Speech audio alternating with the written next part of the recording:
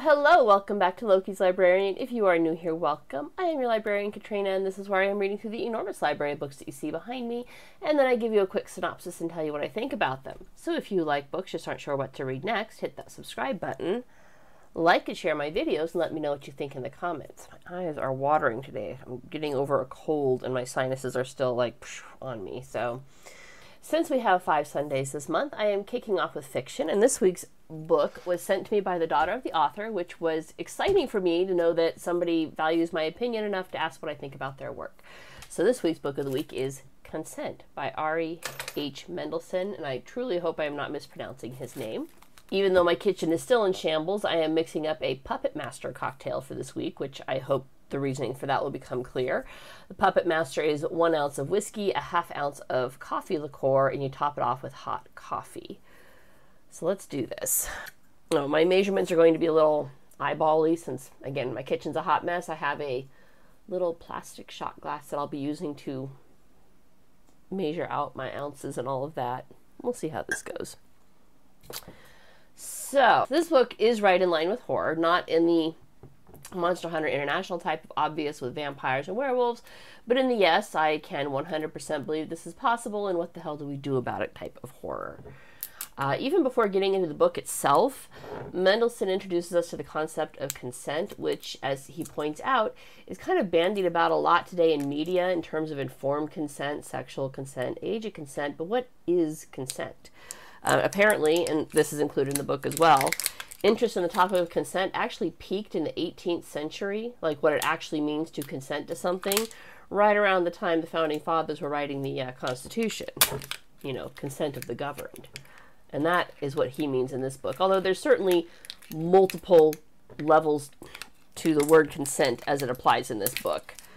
That's just one of them, the consent of the governed. But there's certainly sexual consent is an underlying theme, we'll say.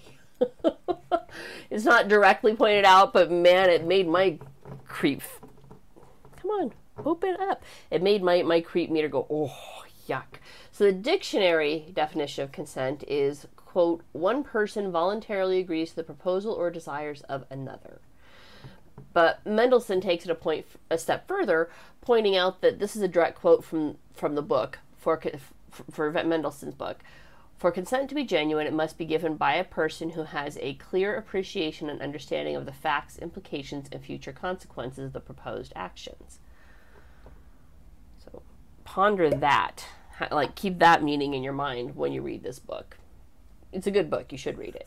This, well, not part of the book, and is why so many are screaming about informed consent in conjunction with the vaccines. The pandemic doesn't happen in his book, right? And he spells out, he's like, I've got enough challenges getting everybody together. In my world, the pandemic never happened. Totally fair. I'm down with that. But my personal opinion, this is why people are screaming about informed consent in conjunction with the vaccines that were rushed through the FDA, because we don't know and won't know for many years all the side effects of that rushed medication. And so how can we, the people, have been informed of anything to give our consent? And an awful lot of Americans just blindly gave their consent without knowing the long-term implications based entirely on media and, more importantly, social media manipulation. That concept, the social media and media manipulation of data, is the overarching background of the book. Let's get this. The whiskey this week, again, not sponsored, but it's Toxic Masculinity whiskey, which was given to me by my future brother-in-law and sister yesterday for my birthday. And it also actually really fits the theme of the book, which you're going to find out in just a second.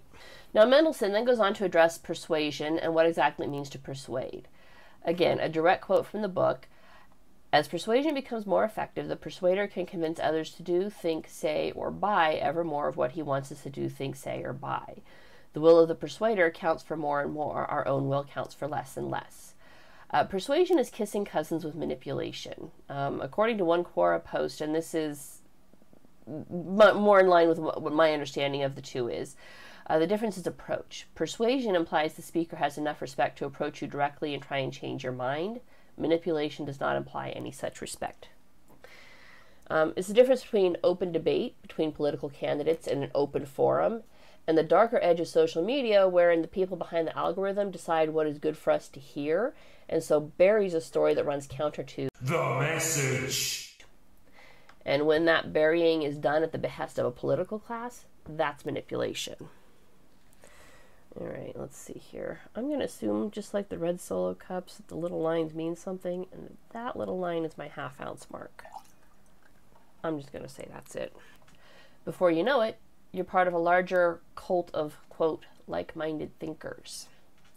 Note, this can happen across the political spectrum. It's not limited to either political party. Both are just as susceptible to being manipulated by whoever is in charge of their favorite color. And that's it. A puppet master. Whiskey, coffee, liqueur, and coffee. Haven't had my morning coffee yet. Let's see what happens. Congress in general has been working on figuring out how to manipulate we the people for decades. This is incidentally why all the attack ads are shown every campaign season. Everybody says, why don't they show what they're going to do for me? Why are they always attacking the other guy? It's because hope doesn't sell anything. All right? Hope that this guy is actually going to do what he says he does sells nothing. But fear sells. So they sell fear of what the other guy will do while downplaying their own candidate's evils.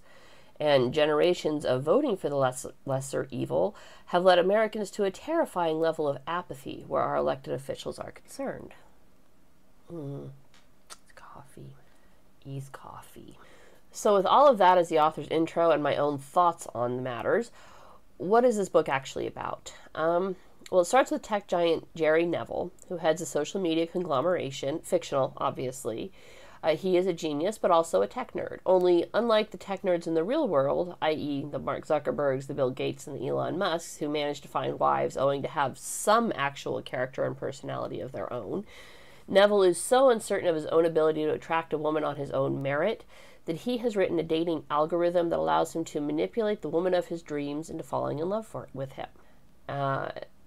So there's that underlying theme of consent, right?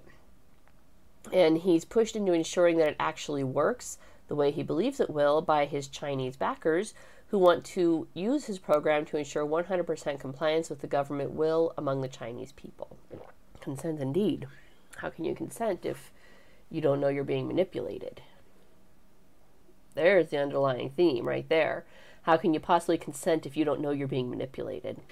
Mendelsohn succinctly lays out the problem China is having in achieving 100% compliance, namely that there are always those people who can manage to see past the manipulation and eventually snap out of the trance of government control. And those they must send to re-education camps, but usually not before those who have snapped out of it have managed to infect others with their doubts. Now, the perennial problem of dictators, how to erase all doubt. China actually quite effectively did it under Mao Zedong their re-education camps are very effective. Total aside, this week, because I had time, this was a very fast read. I read it in about 3 days. I also had a chance to read Robert Galbraith's latest book, The Running Grave. The main bad guy was a cult. It was fabulously done. Highly recommend. Not the topic of this book. China wants to do away with their re-education camps, not because they are inherently bad, but because they don't think they should have to re-educate anyone. People should just see that the government is the best and want to do their part. So they're looking for 100% manipulation and control of their people. And in opposition to this plan, although they don't seem to know it yet, are several reporters, or mainly one reporter, and then he has his backup team, essentially. So Jonathan Hall is the main reporter. And he doesn't even seem to realize what pot he stepped in, or at least not yet.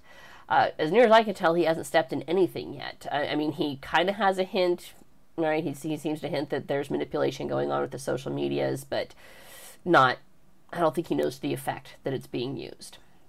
At least not yet. And he's just trying to do what reporters should do, which is to investigate a story and present the facts as they find them. And where book one of what I believe is the two-part series, yes, it is actually a two-part series because I looked it up, leaves off is Hall is under arrest, although we're not told what he's under arrest for. I mean, it's a misdemeanor of some sort. We get that from conversation of the arresting parties or the arresting officials, I guess, but not what exactly that misdemeanor is yet. And you almost get the sense that from book one, that if Neville had just left Hall alone, what's about to come would never have happened because Hall would have had no reason to go looking for it. I mean, I could be wrong. I haven't read book 2 yet, but that's just kind of a sense I get. Like, Neville's so obsessed with being the guy in charge of everything that he puts his own neck on the chopping block. And I have a feeling Hall is going to swing an axe, and I really, really hope he does in book 2, but I haven't read book 2 yet to know for sure. So it could also end in a depressing denouement because social media is kind of here to stay. I don't see it going away anytime soon. Okay, that's all speculation. I don't know yet. And I'm not, like I said, I'm not even sure Neville's going down, other than he's obviously the bad guy, and in fiction, at least, the good guys still win. While Mendelsohn has obviously changed the names in the book of the organizations involved to avoid litigious dirtbags in the real world, I can see exactly which news stories he's pulling from as he weaves his narrative. At least I think I do. Some of them only hit the periphery of my radar because I actually do try to avoid social media, generally speaking. I like Instagram, I like the cat pictures, but you know, that's me. But many I recognized as being Project Veritas. At least it was before James O'Keefe was ousted and formed O'Keefe Media Group. So I'm keen to see which news stories he's actually citing, which he promises to do in the final book of the series, along with other books that inspired his story.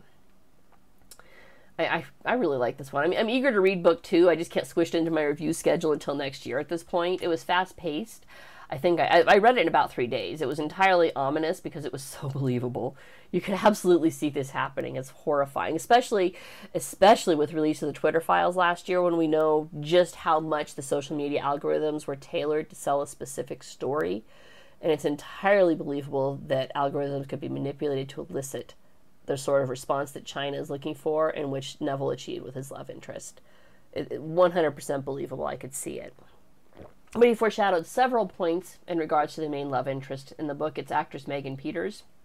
1, would Peters have ever been attracted to Neville without his algorithmic persuasion? Right? And how's he going to handle that? Because one would think no, because it's obviously so dirty-handed, like underhanded the way he did it, the way he wormed his way into her life. One would think no, but is it because of the manipulation itself?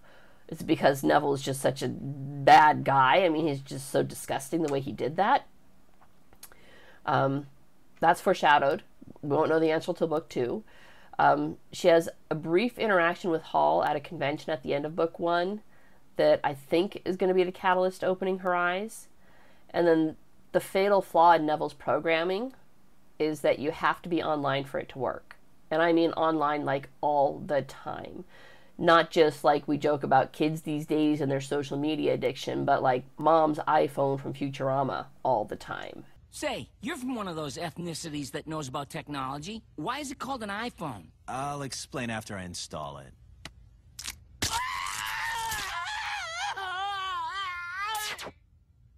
Neat. Now for the earpiece. Now, none of that foreshadowing, like I said, pans out in book 1, which means you have to read book 2 to see how it all ends. If I didn't know book 2 was already written and available, I'd be scared Mendelsohn was doing a George R.R. Martin and just leaving us on a cliffhanger for the better part of a decade. I mean, even after the TV series actually ended, Martin still hasn't written the final installment of A Song of Ice and Fire. Not to worry, though. There are only 2 books in Mendelsohn's Kingmaker series. I'm sure all questions are answered in book 2, which is called Due Process. I very much liked how he doesn't bog you down in minutiae. He tells the story over several years, but always telling you in the chapter heading exactly when in the timeline these events take place. So there's no guessing involved on when the story is occurring. And the spacing makes more sense than having all of these happen over a really short span of time. I get that in fiction, they're like, you know, it's like that show 24, well, it's, you know, hour 10, hour 11, and they're, you know, it's to build up this sense of impending doom and urgency. And it's not needed here, because social media was a slow creeping horror, if you think about it. I mean, it started out in, 2004, we had MySpace, Friendster. 2008, Facebook hit the scene, and we didn't realize just how pervasive this was going to become right away. It took time to build up to these juggernauts and for people to realize just how toxic and horrifying social media is. So it makes sense that the story develops over a period of time. And also relationships, even ones that occur as a direct result of manipulation. These occur over a period of time. They don't, I mean, the Disney trope of love at first sight which is about the only thing I liked about the movie Frozen, was Elsa saying, "You can't possibly be in love with him, you just met him." I'm like, thank you. Thank you, Disney. I rarely agree. I absolutely hated that movie, but that was one good point out of it. So when the horror is long-lasting, when it's over several years, is the point of that long-winded ramble. Especially for Peters, given that she was manipulated into a relationship she might not otherwise have had an interest in. My biggest foreshadowing dread, though, I'm like, it's like hurting my heart. I'm going, oh man, don't do this. Hall's friend Kevin, his friend, and I don't want to say sidekick, but it's been his like tech guru who's helped him out with some of his postings, who worked very hard and is on the brink of enjoying the fruits of hard labor. And I have a feeling Neville is about to do something genuinely awful that's going to derail that. And I'm dreading finding out if I'm right, because I was like, aw, Kevin, I was so proud of you, man. It's not going to end well for Kevin, I feel. I'm very sad about this. Now, as you know, that's all I'm going to say there. When I review fiction, I get very circumspect because I don't want to give away so much of the story that you don't feel you need to read the book yourself. I left out some of the very key players, namely, I'm going to mispronounce this, Mei Hua Chang, who is a Chinese spy. I'm reading that from the back of the book. I left her out of here. She's an important contributor, and I could see where she's important because I think that what's going to happen to Kevin, actually I know what's going to happen to Kevin is a direct result of her spying. And she's effective, don't get me wrong, and I also know exactly what news story that was pulled from. Exactly what news story that was pulled from. Anybody who's read the newspaper knows what story that's pulled from, because that was pretty big news, actually. And she's a very effective honey trap. If you don't know what that is, go look up honey trap. We use them too, don't get me wrong. I mean, we like to pretend like we've never ever done anything so down and dirty as sending in a spy to elicit information using sex, but I think the only thing older than spying is sex. So, yeah, the honey traps have been in existence as long as espionage has. And she's good at it. Give her that. She's very good at it. Okay, I've derailed enough. I kind of rambled a bit here because I am getting over a cold, but I really enjoyed this one. I enjoyed my trip through Mendelssohn's World. I will be getting book 2 to see how it all ends, because now I just got to know, which is always the hallmark of a good book. You got to know what happens next.